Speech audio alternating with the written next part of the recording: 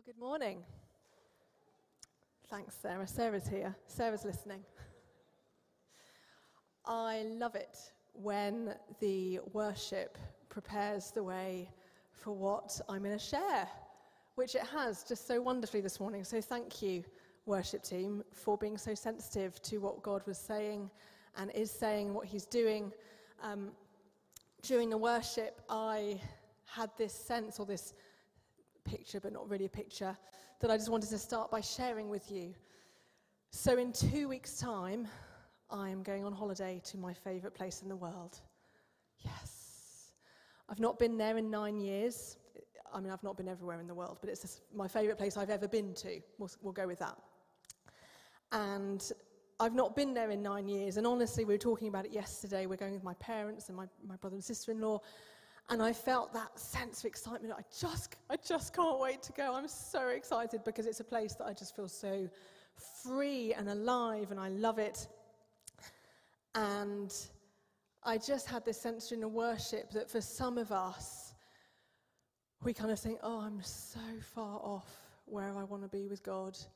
I'm so far off that dream of my ideal location or this place that I've been before.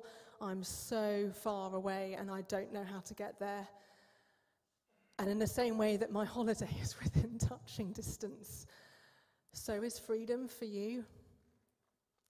And what we're talking about today can be a bit of a heavy subject, but the context of it is freedom. The context of it is that God is inviting us to get rid of the things that are between us and freedom. And so as we approach this morning, let's focus on God wants freedom for us.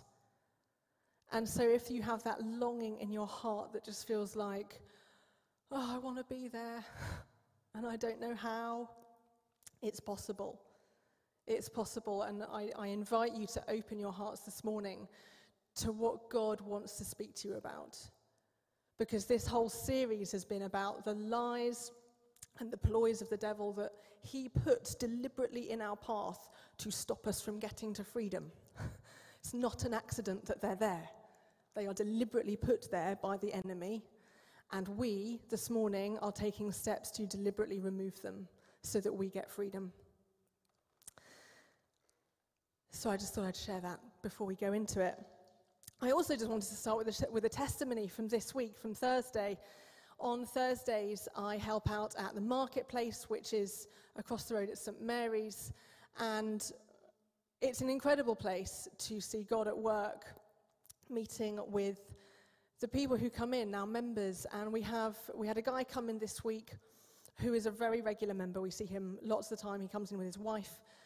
His children go to Hope School, so they are very much part of this local community. And he came in, and he's always had health problems, but he came and he said, oh, my leg's really hurting today, my back, my legs. He's got sciatica. And he just said, I can't move. Like, look, I can't lift my leg very high like this.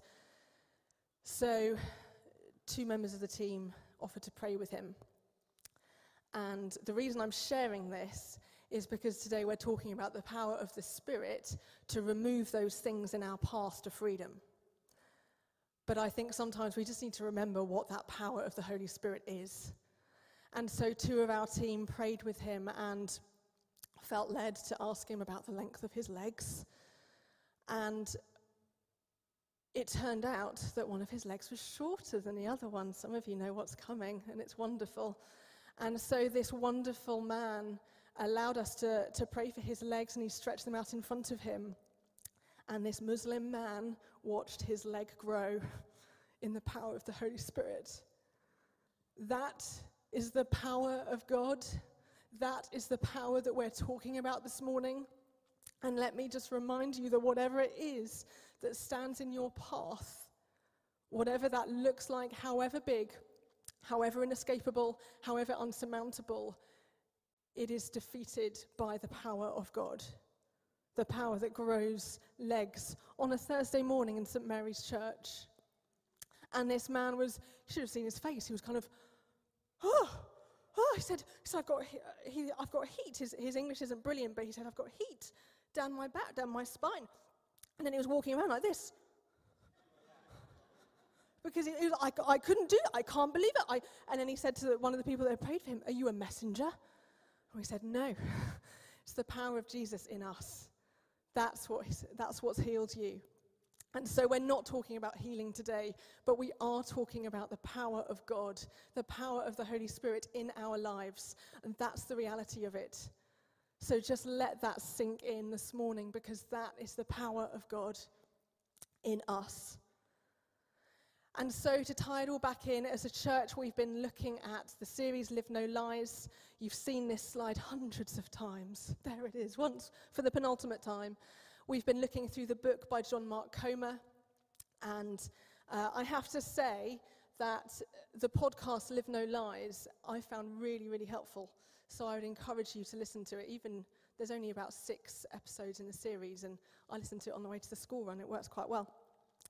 But we are coming into land on this series. As Theo said, I'm speaking today. He's finishing up for us next week.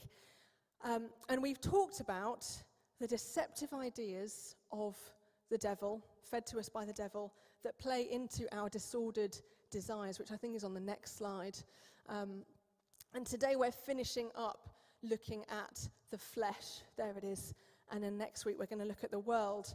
But actually I found this series really helpful in reminding me of the spiritual battle that goes on around me. Because my blindness to it only weakens me in my ability to stand against the ploys of the devil. I found it really helpful to remember that I need to equip myself with the Word and the Spirit of God. So today we are going to talk about how we overcome and fight back so that our desires of the flesh don't control us. Nice light topic there for you. Now, just to make it clear right at the start, your body is not evil. Your body is a gift. But, like the rest of our souls, our body has been corrupted by sin. And as a result, it can often work against us. And sometimes we, or the Bible, refers to that as the flesh. Now, all of us here will be aware of things in our own lives that aren't good. That might be habits, relationships, entertainment choices, character traits, addictions. This is what Paul refers to as desires of the flesh. And often we find God draws our attention to these things, not to shame us, and that's an important difference. It's not to shame us, that's not from God, but to prompt us to open our hearts, to allow the Spirit of God to work and for us to partner with him in bringing change. So the big question of today is how? How do we fight our flesh? We all face a war with our flesh. It is inescapable, but it doesn't have to be a tug of war between two equally matched sides. When we view that lens through when we view the battle through God's lens, we're reminded in 1 John 4, verse 4, that he who is in me is greater than he who is in the world. And so as a bit of a spoiler for you, although I've already given it away, as a bit of a spoiler for you, it's possible for us to win the battle. Our key point for today that we're going to come back to a few times is this: the way we fight and overcome our flesh isn't through willpower. It's through the Spirit's power. We get access to that power through the practices of Jesus. So let's talk more about the battle. In Genesis 4, when Cain kills his brother Abel, God described sin as a beast within. And that beast shrinks or it grows depending on whether we starve it or feed it. The American psychiatrist Dr. Jeffrey Schwartz also likens the idea of the flesh controlling us as being like animal desires. He said this: the more you pamper and submit to the desires of the flesh, the more they grow into insatiable cravings. A potato chip or an orgasm tends to make you want another one. His words, not mine. Every time we sow to the flesh, we feed that animalistic part of us. The more people indulge their flesh, the more it takes over their whole beings. We need to defeat it. And Paul talks about the challenges of the flesh in a few of his letters in the New Testament. And we're going to look at one in Galatians 5, verse 24 to 25. It says this: those who belong to Christ Jesus have nailed the passions and desires of their sinful nature to his cross and crucified them there. Since we are living by the Spirit, let us follow the Spirit's leading in every part of our lives. So if we want the desires of our flesh to lose their hold over us, we have to be prepared to take extreme action, to kill those desires and replace them with something else. The world tells us that willpower is enough to overcome our problems. I saw something just this morning that said something like, to overcome your problems, just replace it with, change the subject in your mind. And that is true, but we have to change the subject in our mind to something else. And just willpower doing that is not enough. We need the Spirit. Now, willpower is not a bad thing. In fact, we need our willpower to get us into helpful disciplines, which we'll come on to. But here's the problem with willpower. Willpower versus a second or fourth cookie might be one thing, it might win sometimes. But willpower versus triggered trauma or addiction, or trying to use willpower against self-defeating behavior that's rooted in past pain, willpower doesn't stand a chance. So if you feel like you're failing, don't give up. Change your strategy. Willpower is not the answer to your problem. Let's return to that passage in Galatians, because Paul gives us the correct strategy. Now, right at the end here, Paul's command to follow the Spirit's leading is the last of three identical commands in Galatians chapter 5. They come at the beginning, the middle, and the end of Paul's teaching on the flesh. The first one in verse 16 is to walk by the Spirit. The second in verse 18, be led by the Spirit. And thirdly, here in verse 25, live by the Spirit, follow the Spirit's leading. For Paul, the way we fight the flesh and win is not through willpower, but through the Spirit's power. And to win, we need access to a power that is beyond us. That is the power of God. And the way that we access that is something that we have come back to again and again and again throughout this series. We access the power of God through spiritual disciplines, or the practices of Jesus. What do I mean by spiritual disciplines or the practices of Jesus? It's the things that Jesus did in his life that strengthened him with the power of God. And they are really important for us too. They're things like fasting, prayer, reading scripture, silence and solitude, confession, meditation and worship. They are spiritual disciplines because they open us to the Spirit, who is God's empowering presence.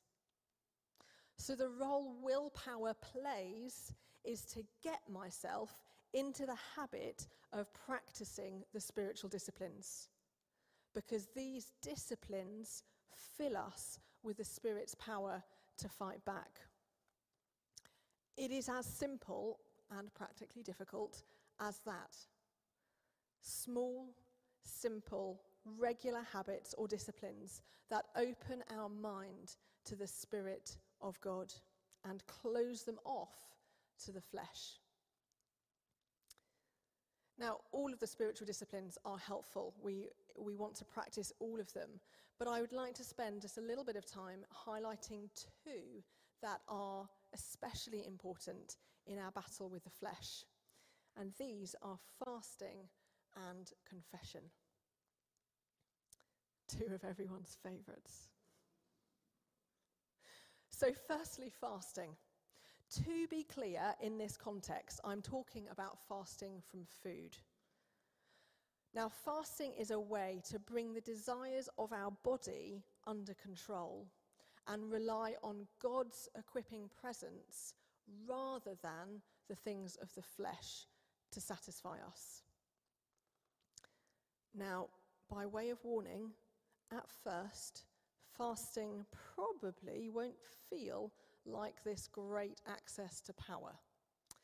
When you begin fasting, it's common to feel sad or anxious, or maybe just hangry, if you ask Alex. For me, I find that I just want to look at my phone and scroll through everything, which shows you what I focus my attention on. But with regular practice, these feelings mostly go away, and they're replaced by a sense of intimacy with God and spiritual power. The key is that fasting trains our bodies to not get what they want. And in a culture that is so run by feelings, desire, and instant gratification, fasting is wildly countercultural. We assume that we must get what we want to be happy. But that simply isn't true. Fasting says we choose God, not the flesh. And it's powerful because regular fasting retrains our minds to shortcut to God for our strength rather than to ourselves. So that's fasting. Despite our best efforts, we do still make mistakes. And that's where the second practice is so powerful. And this is confession. The power of confession is not that it makes us feel bad. That's not the point of it. The idea is that it brings freedom, not just forgiveness, because it drags our sins into the light and doesn't allow them to remain hidden. Dietrich Bonhoeffer explains the problem of sin so well. He said this: sin demands to have a man by himself. It withdraws him from the community. The more isolated a person is, the more destructive will be the power of sin over him. Sin wants to remain unknown. It shuns the light. Most sin takes place in private or in our minds.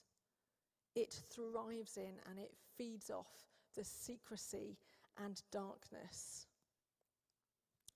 But the Bible gives the antidote to this. James 5:16 says, "Confess your sins to each other and pray for each other so that you may be healed." Note, to each other. Few, if any, people ever triumphed over sin without shining the light on it. Now, I grew up in the Church of England, and I could recite to you the confession prayer, which I would say every week in my mind. But the key isn't saying it in our minds. What needs to happen is actually, what James says is for the light to be shone on our sin so that we can walk into freedom. Because in making our sin known, the power and hold it has over us is often removed. That's why in our own minds isn't enough, because it still has power over us. It is still secret. We have to make it known, not in a massive situation like this, but in trusted relationships. There's a film that has always made me think of this, and I think demonstrates this point so well. It's a film called 8 Mile. It's not my normal genre of film. It is about a rapper. And it's like all about gangs and all that kind of thing. As I say, it's not my normal thing. I watched it as a teenager, but this scene has stayed with me. And the story is about this rapper who's held back by his past. The rapper's played by Eminem. And he fights to break through the boundaries that are put on him and those low expectations. He wants better for himself and his girlfriend and their kid. And yet, every time the character starts to go somewhere, he is knocked back by his past and by what people think of him. Now, there is an incredibly powerful scene in the final rap battle. Now, a rap battle, if you're not familiar, is where you tear your opponent apart until they can't reply, or it's decided by the rapper who deals out the most verbal damage. Did someone say yep? Yeah. Experience right here.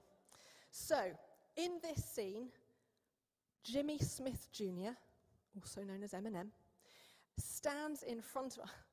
Sounds really silly talking about this. I don't sound like the last person in the world to watch this film.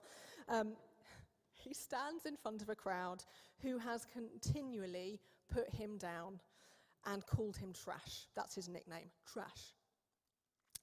But instead of tearing into his opponent, Eminem raps out every awful thing he's ever done and every reason that would disqualify him from success. Every reason that would make people not like him. And then he turns to his opponent and, slightly more musically than this, says, "Now tell these people something they don't know about me." The result is silence. His opponent stands there with nothing to say. His power over Eminem is gone because Eminem has done it all himself, and he wins the rap battle. Yes.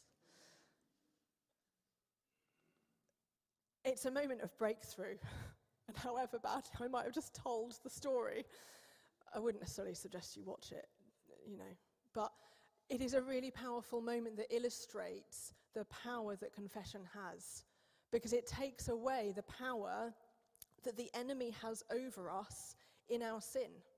That thing that he's whispering to you saying, yeah, that disqualifies you from everything. If they knew that, they would never want you around, or they'd never get you to do this, or all these things, the lies that the enemy speaks to you that we've covered and that we've talked about over the recent weeks.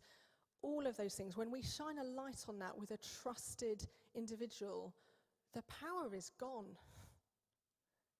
It might not feel like that before you do it. It might feel like the scariest thing in the world, but it takes away the power. Because just the act of naming our sin out loud to people that we know and trust breaks chains. This is why saying sorry to God in our mind does not have the same power to set us free as an AA meeting or a pattern group or community group.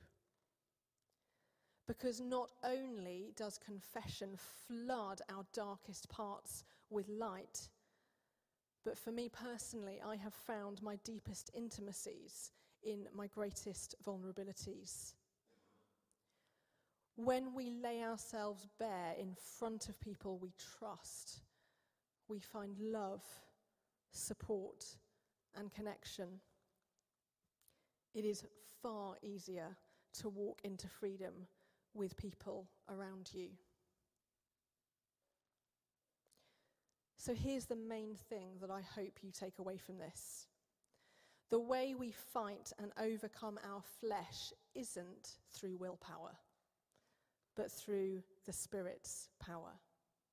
We get access to that power through the practices of Jesus. And fasting and confession are just two of those especially helpful practices for us in our war with the flesh. But there are many more that you can experiment with.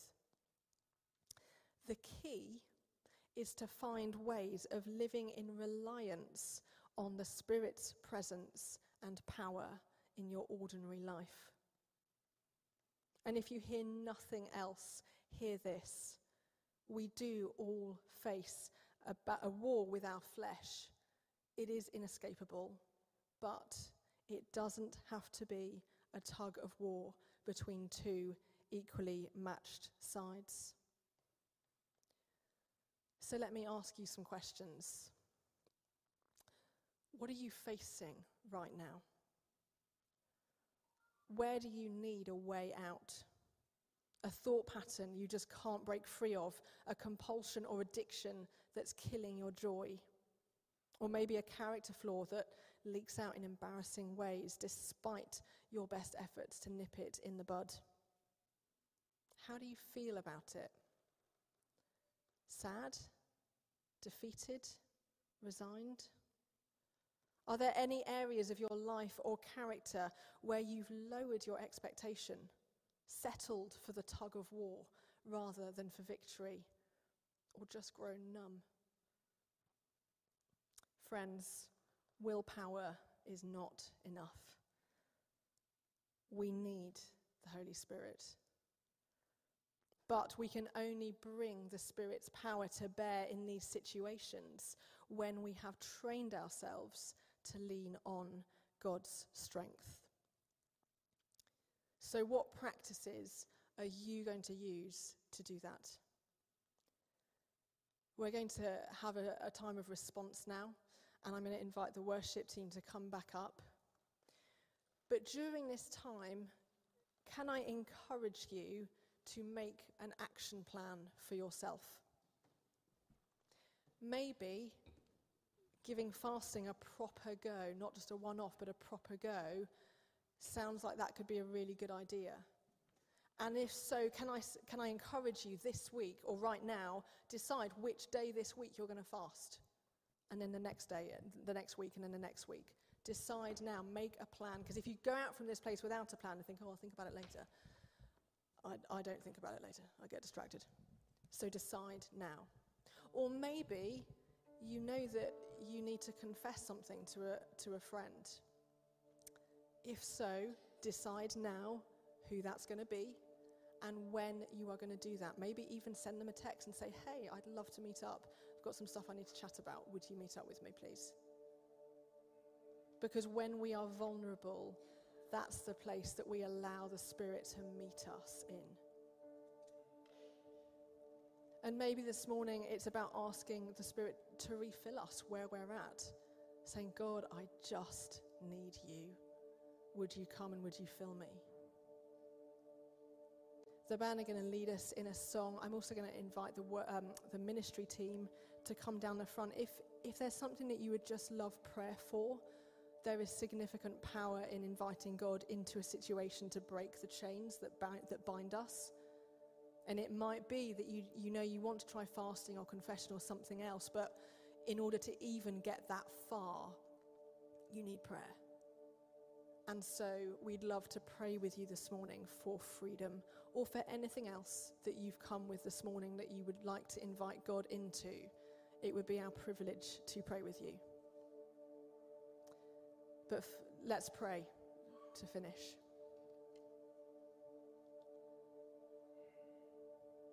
Father God, thank you that you want our freedom. It was for freedom that Christ set us free. Father, we long for freedom. And for some of us, it feels so far away and unattainable. But it's not, because you are the God who smashes down walls between us and you. You are the God who runs to us in our mess. So, Father God, we invite you here this morning. We ask you that you would come and do your work in us. Father, would you prompt us as to what it is we need to do next? Would you bring your freedom, God?